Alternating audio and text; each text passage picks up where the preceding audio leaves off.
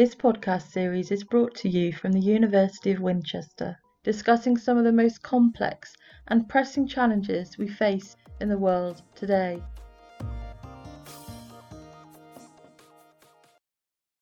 So for today's podcast, we have invited Sukanya Poddar, who is a senior lecturer in defense studies at King's College London, and she's going to talk about the Philippines and the conflict there.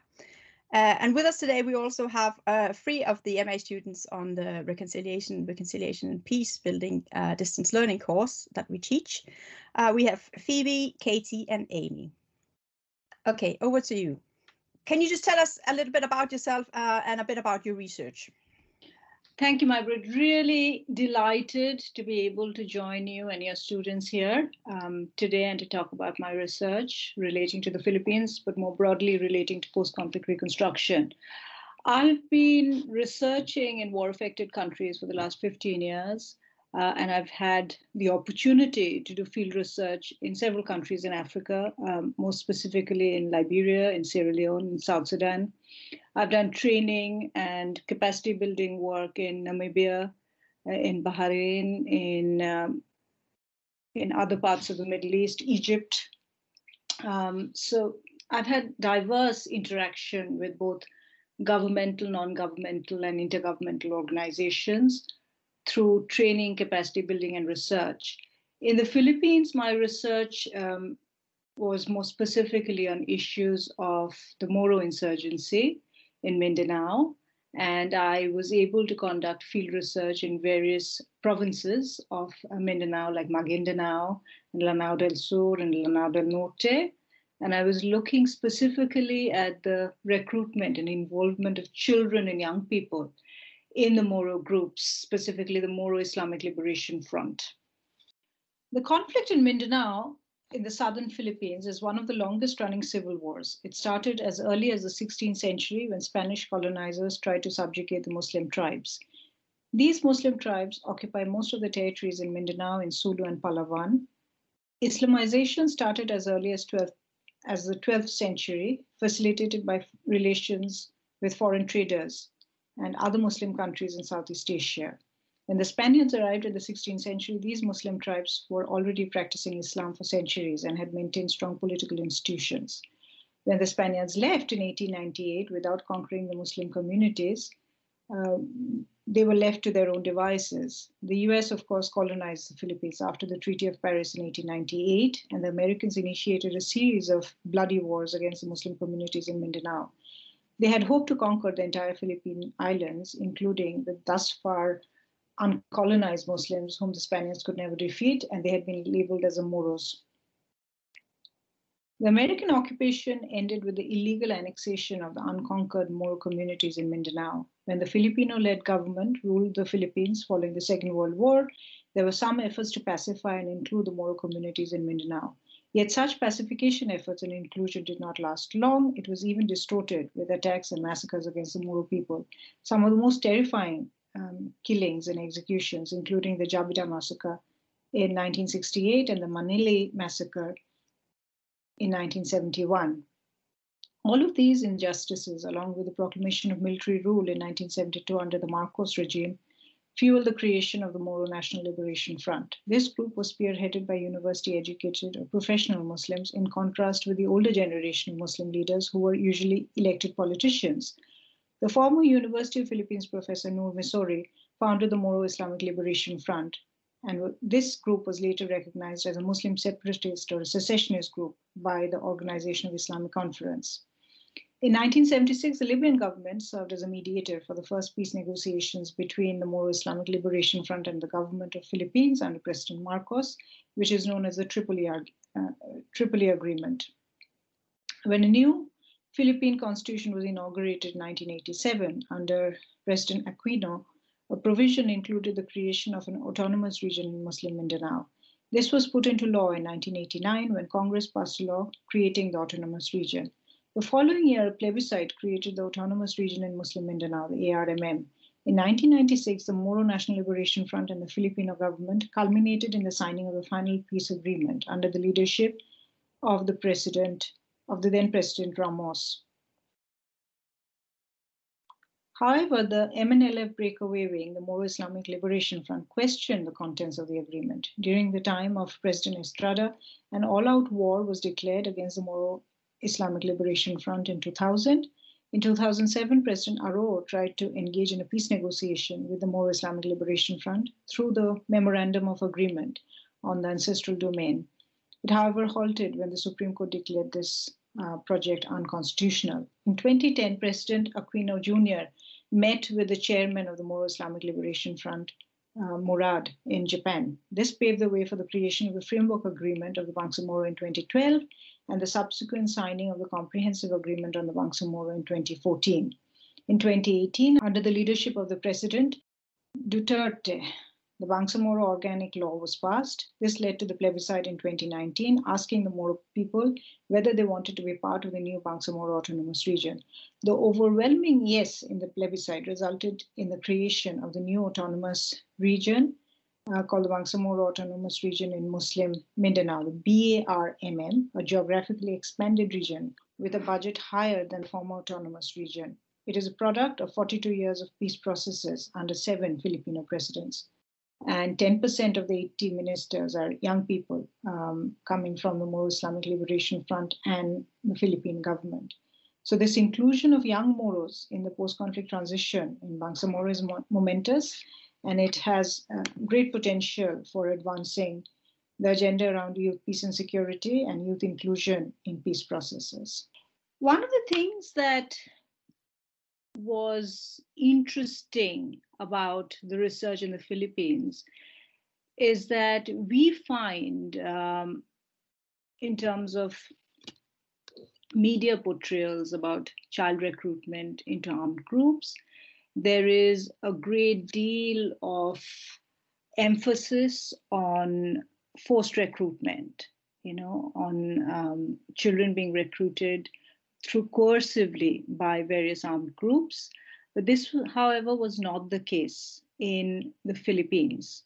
One of the things that I found fascinating about the Moro conflicts is that the community and the family in these different villages and provinces had a very intimate relationship with the armed insurgency. So the insurgents were part and parcel of this community dynamic where the relationship was not only interdependent, it was also familial, in the sense that you had people from the community, traveling into these camps run by the Moro Islamic Liberation Front. They had their cousins, they had their kin, they had relatives who were fighters, and they were often, with young people, they were doing ancillary jobs like carrying food, carrying sort of being intelligence or communication related roles. And as a result, there was no coercion. It was always voluntary, and it was driven by this broader support of the community for Bangsamoro, a land for the Moros. And therefore, this ideological element in terms of the push, and also in terms of pull factors, I found that several of the child soldiers I spoke to wanted to join the Moro Islamic Liberation Front because they wanted to be part of this group. They were excited to be part of this group. Akbar, for example, had joined the Moro Islamic Liberation Front in 2007. He was 14 years old when he joined. And this was in response to certain appeals by Commander Dragon. Now, Commander Dragon came from the same hometown or village as Akbar, and he had come asking for fresh recruits and for help and assistance from Akbar's village. So Akbar's role was ancillary in the sense that he was carrying food and heavyweight parcels to the camp, which was around 2 hours from his village. And this task was allocated to him maybe 3 times every week. And he also ended up doing odd jobs like cleaning the camp. He was given certain military drills, but he did not learn to formally use weapons.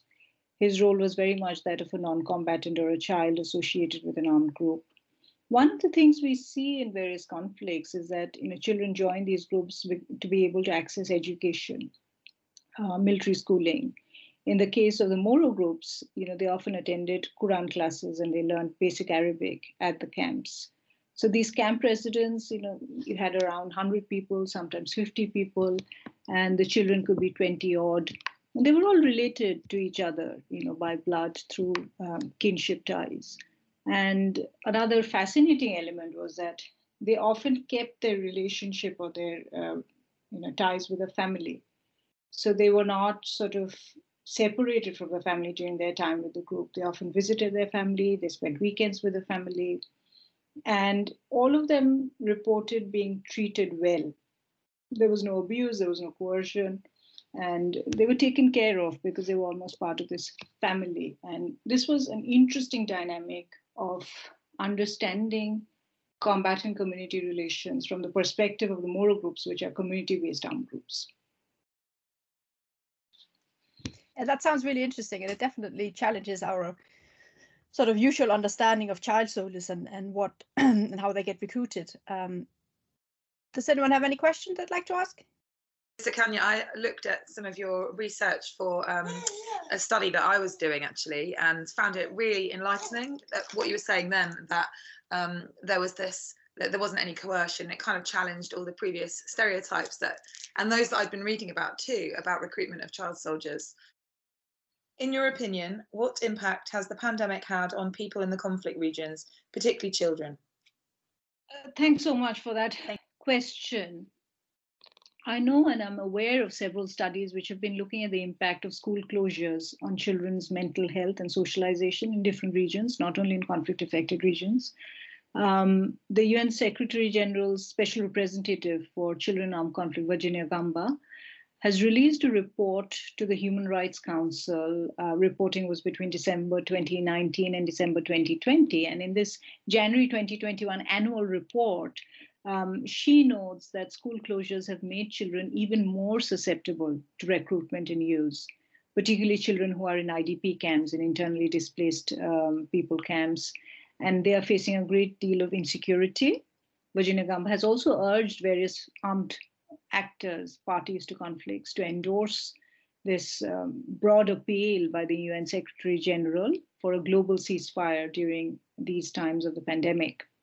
Because of processes like, for conflict management, whether they are ceasefires, whether they are peace negotiations or security sector reform processes, these have all been stalled and delayed. So the other point here is that practical guidance is being offered by the SRCAC. Practical guidance is being offered by Virginia Gamba's office and her team to mediators to protect children in situations of armed conflict. And this was launched, I think, in February 2020. And this kind of guidance is offering a framework, and a very useful one, for the various UN agencies, so that they are able to include child protection elements in various peace processes. For example, the intra-Afghan peace negotiations during September 2020. In the Central African Republic, we know that a child protection code has been promulgated in June 2020, whereby all grave violations, including recruitment and use of children, has been criminalized.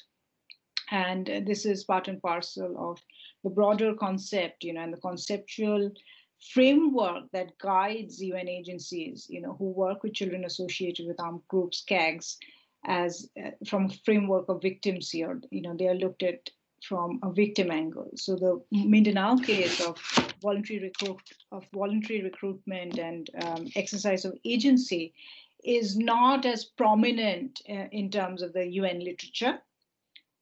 Other achievements during the pandemic period has been various comprehensive action plans have been signed just prior to the start of the pandemic with the government of South Sudan. This also includes elements that, the various parties will try and honor ways in which they do not violate children's rights or recruit children. A joint action plan has been signed by the Democratic Karen Benevolent Army in Myanmar in November 2020. This is the first armed group which has entered into an action plan with the UN in Myanmar. Since then, things have really gone south. And also there is continued engagement by the UN agencies and the Special Representative on Children in Armed Conflict in terms of advocacy in countries like Myanmar, DRC, Somalia, Syria, Yemen, where we see a great deal of active conflicts and where children are highly susceptible to becoming involved in and parties to the conflict. Hiya, Sukanya. I was just curious, when you're talking about the children being in less combatant roles, so like the heavy lifting and such, does this mean then that the children are less likely to be used as a means of getting media response or coverage? Because I know in other some contexts where children are used as child soldiers, it's often to provoke a response from outside perspective. So I'm just curious to hear if that's different. I just want to take a little bit of a step back in terms of answering this question. I'm just trying to, formulate my thoughts on this. You see, rebel groups are known to make very strategic decisions regarding their recruitment practices, and this is often informed by the kind of access they have to various economic endowments or resources. So groups which have a great deal of access to economic, high quality, high value economic endowments, whether it's diamonds, whether it's oil, in the case of the Islamic State, they tend to behave in a way which is dismissive, or they ignore the needs of civilian populations. So they're not concerned about governance, they're not so concerned about protection with regard to various civilian populations. So their interaction very much is abusive of civilian populations. And these are the ones who tend to recruit by force.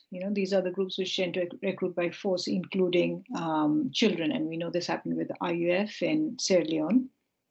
But community-based armed groups like the Moro groups, which are much more dependent on communities for recruits, for resources, for donations, and their initial economic endowments are quite weak, and they often rely on diaspora funding, and they tend to rely on civilians much more, and therefore the relationship with civilian populations requires a great deal of careful management.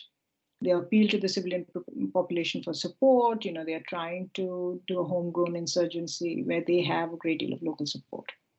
And when you look at this broad dynamic in terms of the rebel groups that are involved, you will see that children's roles also kind of vary across the spectrum, from being frontline fighters, drugged and put into combat, which was the case in many of the West African conflicts, to the Mindanao case, which is again, an example of children performing ancillary roles. So there is a huge spectrum, and I think the use or involvement of children in these different contexts is in line with the strategic motives of the rebel group. Whether the rebel group wants to follow certain types of nonviolent recruitment practices, while in other cases, when they have a non-supporting civilian population, they're more likely to adopt violent recruitment practices. And also, this is not static. This changes over time depending on, their continued access to various endowments. So if the endowment access changes over time, and there is waning support, which was the case with the Moro case, which was the case with the Moro groups, there was waning support over time, we find that the level of forcible recruitment of children as soldiers goes up. That's really interesting and fascinating to hear. I've got a question. Did you talk to the parents as well? I'm just wondering whether there was any kind of community pressure on families to support their children joining, or whether it was okay for certain children, for example, not to join. Margaret, that's a really great question. And I was actually able to speak to communities, to elders, to families, to parents of children who had, for example, self-demobilized in Mindanao, who had returned home and didn't want to be part of the Moro groups anymore, compared to some of these abusive groups in West Africa that I've mentioned, return and reintegration in Mindanao was very different. There was a self-demobilization process, and if young people did not want to be part of, or even adults did not want to be part of the Moro groups, there was a community-mediated return process, in the sense that they were not prevented, or they were not attacked or targeted by the community or the Moro groups, the armed groups, if they decided to return, because the relationship with the community was so fluid throughout, and they had kept their relations intact. In this sense, when you say whether there was pressure from the community, I think there is implicit expectation that families and communities who have a brother, or who have a son, or who have a father, or some relative in the group will join the broader ideological cause of the Bangsamoro, when that was the aim of the insurgency. But at the same time, I think if at some point people felt disillusioned, or were fed up with the fighting, wanted to pursue something else, or had been injured, there was no social sanction for choosing a nonviolent pathway. And this was also the case with the first Moro group, the Moro National Liberation Front, when they demobilized and they got a package from the government. Some of them returned home. Often these leaders, were community elders, community leaders, and they were held in high regard. They were respected members of the community. So there was no element of animosity towards fighters who wanted to return. Therefore, in terms of the encouragement, to join, there was often encouragement, but it was not coercive. There was implicit rather than explicit expectation with regard to joining groups. Often the wealthier families, I found, used to donate more money, zakat, the religious donations. They used to pay in terms of material donations to the Moro insurgencies. Poorer families used to send their children, young people, and the children to be part of the Moro group. So it was in kind, or it was in terms of labor or material donations. So everybody was part of the implicit expectation was that every family would contribute in some way or the other. The poorer families would send children and young people as labor, to work with or on part of, on behalf of the group. The wealthier families would, donate zakat. Thank you. I have another question. What's the role of the girls in this? Yeah, so in many of the various armed groups I've worked with in terms of their demobilization processes in Africa, girls and women are usually either they are fighting, or they are abused, or they are, in terms of ancillary roles, they are wives or sex slaves or companions, however you define it. In the Moro case, because of the religious nature of the conflict and the Islamic norms and principles that were being followed by the group, women usually had a much more conservative role. Women would cook, they would clean, they would be wives, they would take care of children, but they did not fight per se in the Moro groups. And there was also much less evidence of any sort of sexual violence against women by the Moro groups, although in more recent times, I know that there have been some incidents. I haven't checked them in any seriousness.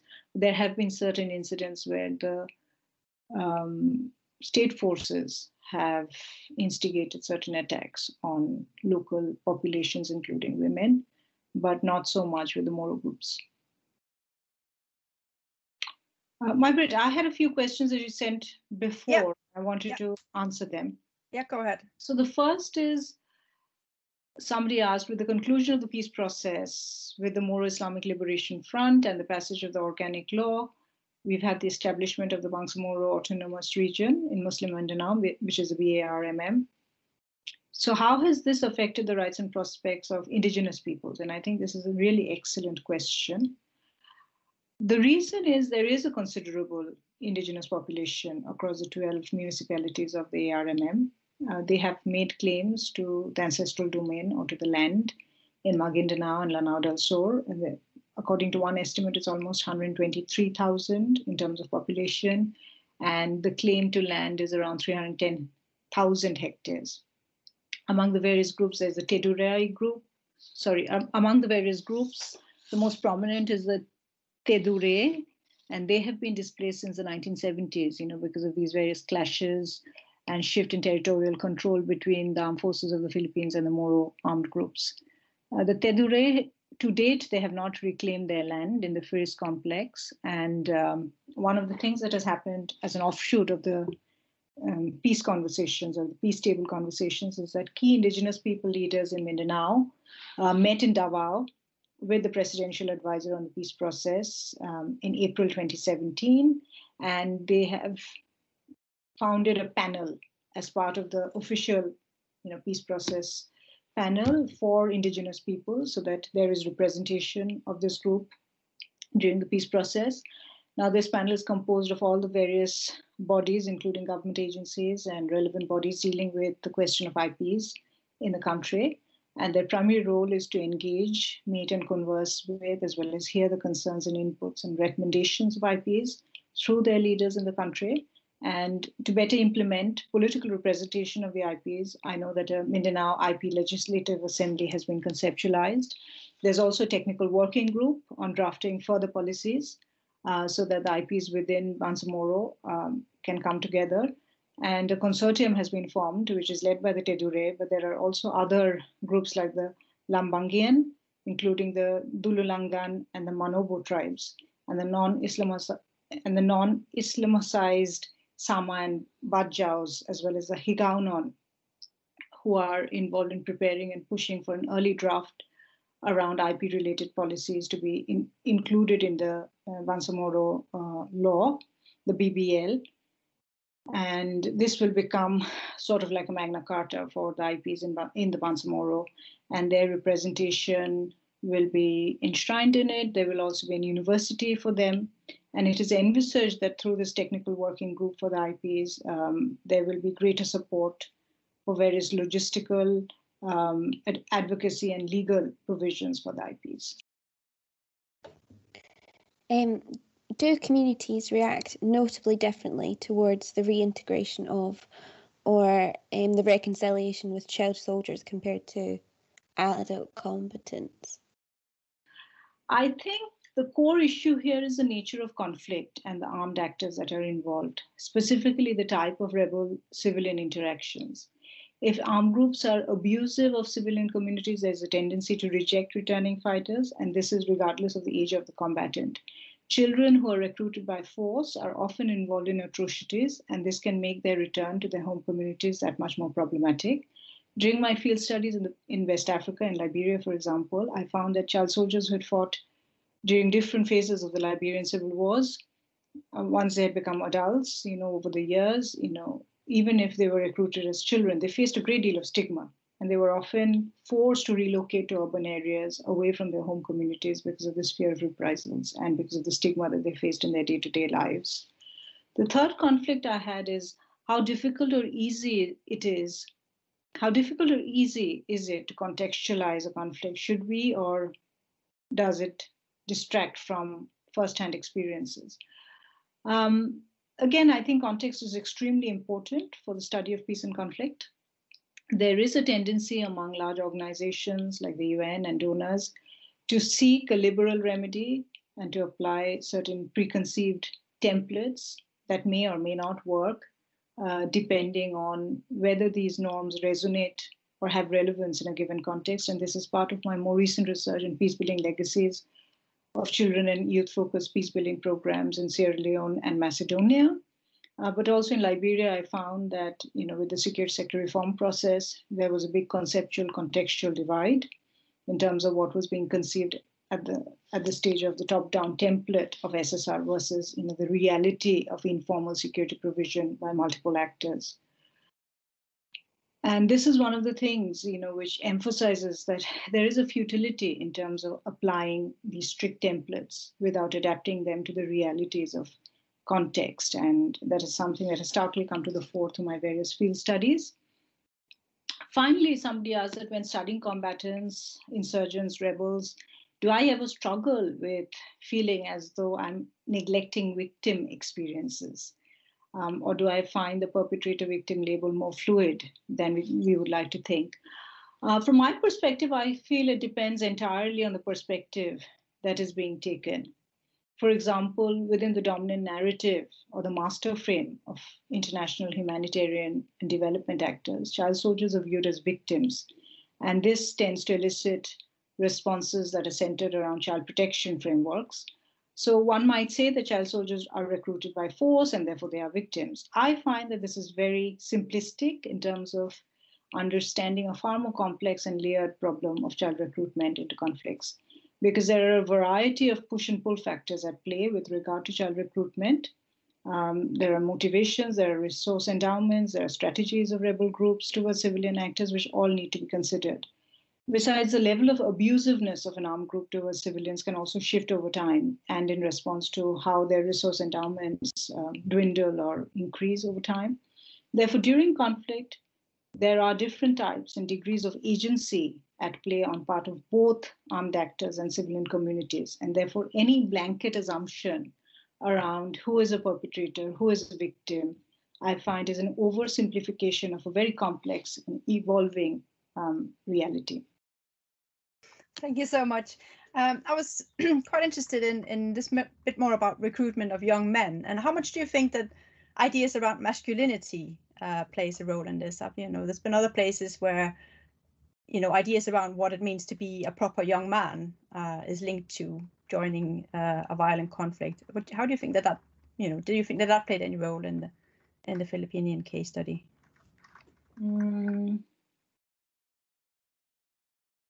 To be honest, it's not something I've looked into at all, Margaret.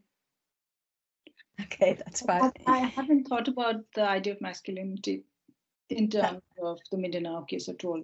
No problem. That's absolutely fine. It's one of the areas I'm quite interested in, but we can talk about that another day. Yes. Okay. Thank you. Does anyone else have any questions? I wonder your experience as a researcher in a conflict zone and what advice you might give somebody else going into Mindanao to, say, replicate or conduct some comparative research. One of the things is, when researching in post-conflict countries, I think one of the challenges we face is how do you access the right respondent sample? With child soldiers, for example, determining the authenticity of respondent accounts is a major challenge. Often I find children tend to present a story which focuses on their victim plot or on their victimcy, which is a terminology coined by Matsutas and Susan Shepler in the West African case, because victimcy is looked upon as a navigational tactic in the post-conflict period. But these kinds of victim plots tend to emphasize helplessness, coercion, exposure to violence, trauma, regret. But from a methodological standpoint, I find storytelling offers children and young people really powerful means for communicating to us their stories. And whether it's Mindanao or any other country, any researcher going in to conduct research with war-affected populations, including fighters, should be aware of the fact that there are various layers in terms of the reality of the responses that they can gather, because often child soldiers can present a very exotic script, a very unnatural script, a script around ultra experiences, in which they tend to communicate as if they were somebody else when they were performing a certain role, and now they have a normal life, that it was a self-otherization process is what I call it. And by following these stories about their involvement in conflicts, although in the Mindanao case, they are not fighting, but more broadly, if we widen the net to the various armed groups operating, we will find that it's very difficult to, unless you do long-term field work, ethnographic research, where you can keep revisiting the field, where you can keep in touch with respondents, you can't really triangulate these accounts.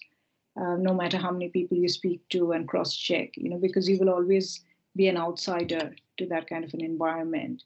And also, how do you access the right sample population? I really want to emphasize this, because one of the ways is, you work with various NGOs or UN agencies who are implementing projects with children and young people. But from my experience, I found that this often results in an incomplete or biased sample, because there's a great deal of cheating or entry of proxies into these projects through various nepotistic and corrupt practices. And then you end up having a sample which is unrepresentative.